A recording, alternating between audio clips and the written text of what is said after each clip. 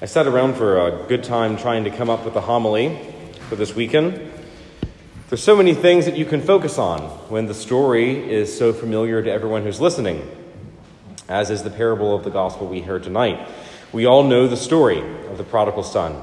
We've heard people talk about the youngest son's greed, his fall, his conversion, the father's mercy, the older son's pride. So yes, we have heard the story. And so I thought today we could take a closer look, run down the verses, and see if there's anything else to be found that perhaps we haven't seen before. And so we begin. A man had 2 sons. This is our Lord's first line. And it's essential because it means that there's going to be 2 occurrences at the end, 2 outcomes. Otherwise, only one son would be necessary for the story. And so we know the younger son asked for his inheritance before it's rightfully his. What he's asking is that the father treat him as if he's already taken his estate. Or in other words, as if the father is already dead. This isn't just a greedy boy. He is leaving his father and his brother behind. They are dead to him. And all that is valuable to him is the money that he takes with him when they are gone. So why wait? Just take the cash and go. That is his request. It seems obviously wrong to our ears. Certainly none here would read this passage and say what the younger son is requesting is somehow justified or that it's respectful towards his father. All of us, as the adopted sons of God through baptism, are promised a share in the inheritance of our Father. And knowing the riches of the Father, none here would surely turn down the opportunity to gain them. Yet so many Christians find it logical in their mind, find it justified in their mind, to demand or to expect that God will give them their inheritance when they run from his house. I've been asked by several students at our school and by other Christians about why God allows people to go to hell. Surely, they say, if God is all loving, he will accept us as we are. He wants us to be happy. He loves us. He would never condemn us. And after all these platitudes, they then excuse their failure to attend Mass or to go to confession or to obey the laws of fasting and abstinence during Lent or their continual practice of some particular vice, because a loving God would never condemn someone. But what is this, if not a demanding of our inheritance away from the Father? Are we not simply telling God, act as if you don't exist, as if you didn't give us any laws to follow? Because if you truly love me, you will give me everything that I want, so that I can leave you forever and be happy my own way. But the father in our Lord's parable does give in to the wishes of his son. And so the boy takes the cash and runs. And he squandered his inheritance in a life of dissipation. Apart from the father, we are all bound to find ourselves in the same place. I've heard it more than a few times since I've been ordained. When someone comes up to me, perhaps after Mass, perhaps in the confessional, usually with tears, and they say, I know I've been away from God so long. I don't like myself when I do that. I need to do better.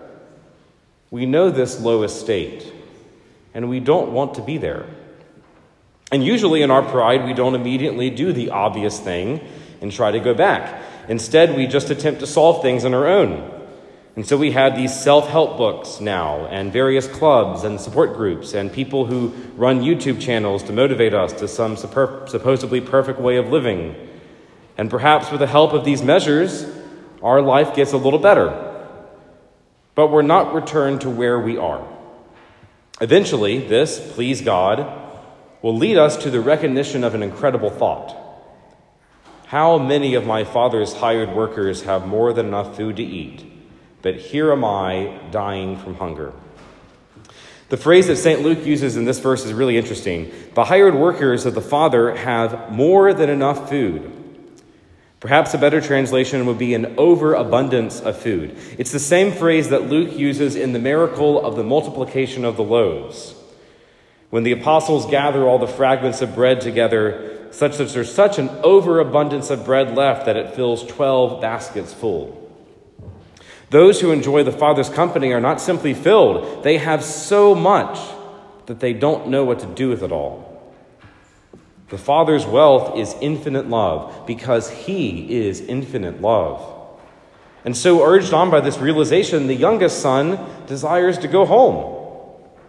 But notice that it isn't some heroic desire that motivates him to return. He's still thinking of his own good, but it's enough. In the same way, Christ will work with our less than perfect motives. He desires that we all have sorrow for our sins because they offend him.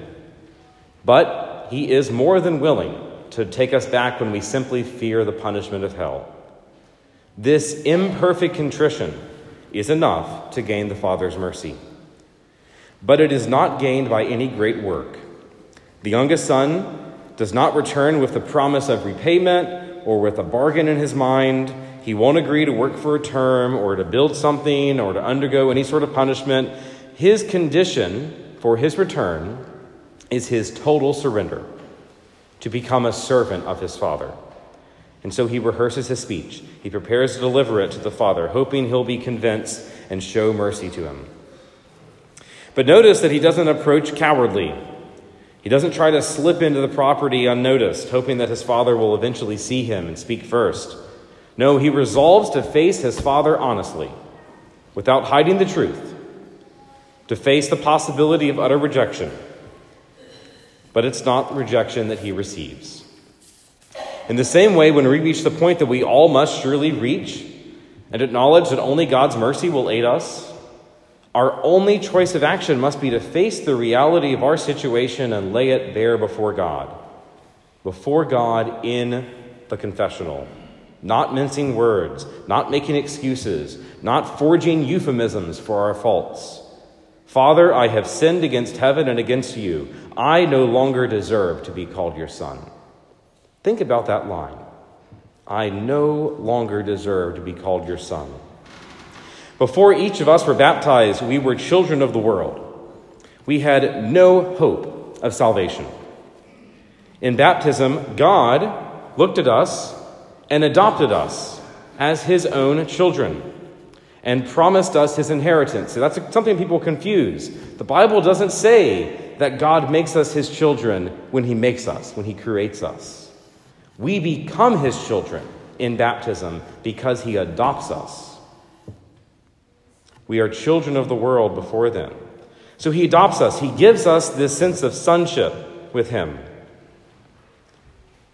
For the Christian, to admit that we no longer deserve to be called God's son is in some way to realize that our once beautiful state after baptism has been totally ruined. That we realize that God's children shouldn't rightfully look this way. But at the point of the story isn't the son's embarrassment, and I'm sure he was embarrassed as his older brother gazed down at him in anger and incredulity. The point of the parable is that the Father is merciful. He shows total and complete forgiveness. He doesn't give in to the request of the Son and make him his servant. He restores him entirely to where he was before, as if he never left. And that is the effect of sacramental confession. When we depart the confessional, it is as if we were just baptized and entirely blameless once more. You see, so often we treat the sacrament of confession as if the absolution is the natural response that God has to our sins. That our role is to sin and God's role is to forgive. No, the sacrament is far less about our sins and far more about God's mercy. And this makes sense to me in my position when I have all these multiple penitents coming in for confession one after the other, and you hear the same thing again and again, and it all gets jumbled up in your head. And if it goes on for too long, it either gets aggravating because you feel like you've given the same advice to the past 20 people, or because you simply get bored of hearing the same thing again and again, and everyone has a different voice and a different problem and a different euphemism for the thing they did. But what's the constant? The absolution. It's present in every confession. It's unchanging both in its form and in its effect.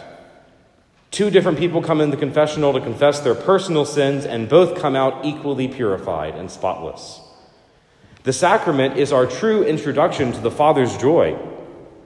And just as in the parable, our restoration to the throne of grace is consummated in a meal, at the Father's table, the Holy Eucharist.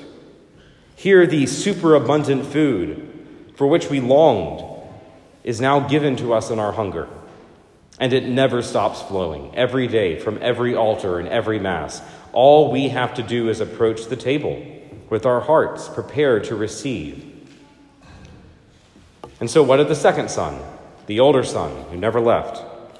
This son is like many of us, who, coming to Mass each Sunday, never face the Father with courage or honesty, who never go to confession, but who present themselves for Holy Communion each week, maybe each day, without a second thought to the great benefit that they receive. It's just what they do. This son, as well, must face a conversion, a realization that, yes, everything the Father has belongs to him as well, but it does not belong to him out of his own merit, but because the Father has given it to him. For the older son in the parable, he's just now at the beginning of this realization. Our prayer is that the same can be true for us. Regardless of the role that we find ourselves in this parable, we are the beneficiaries of God's love. His love wishes to take us from mere servants and raise us to the dignity of sons and daughters.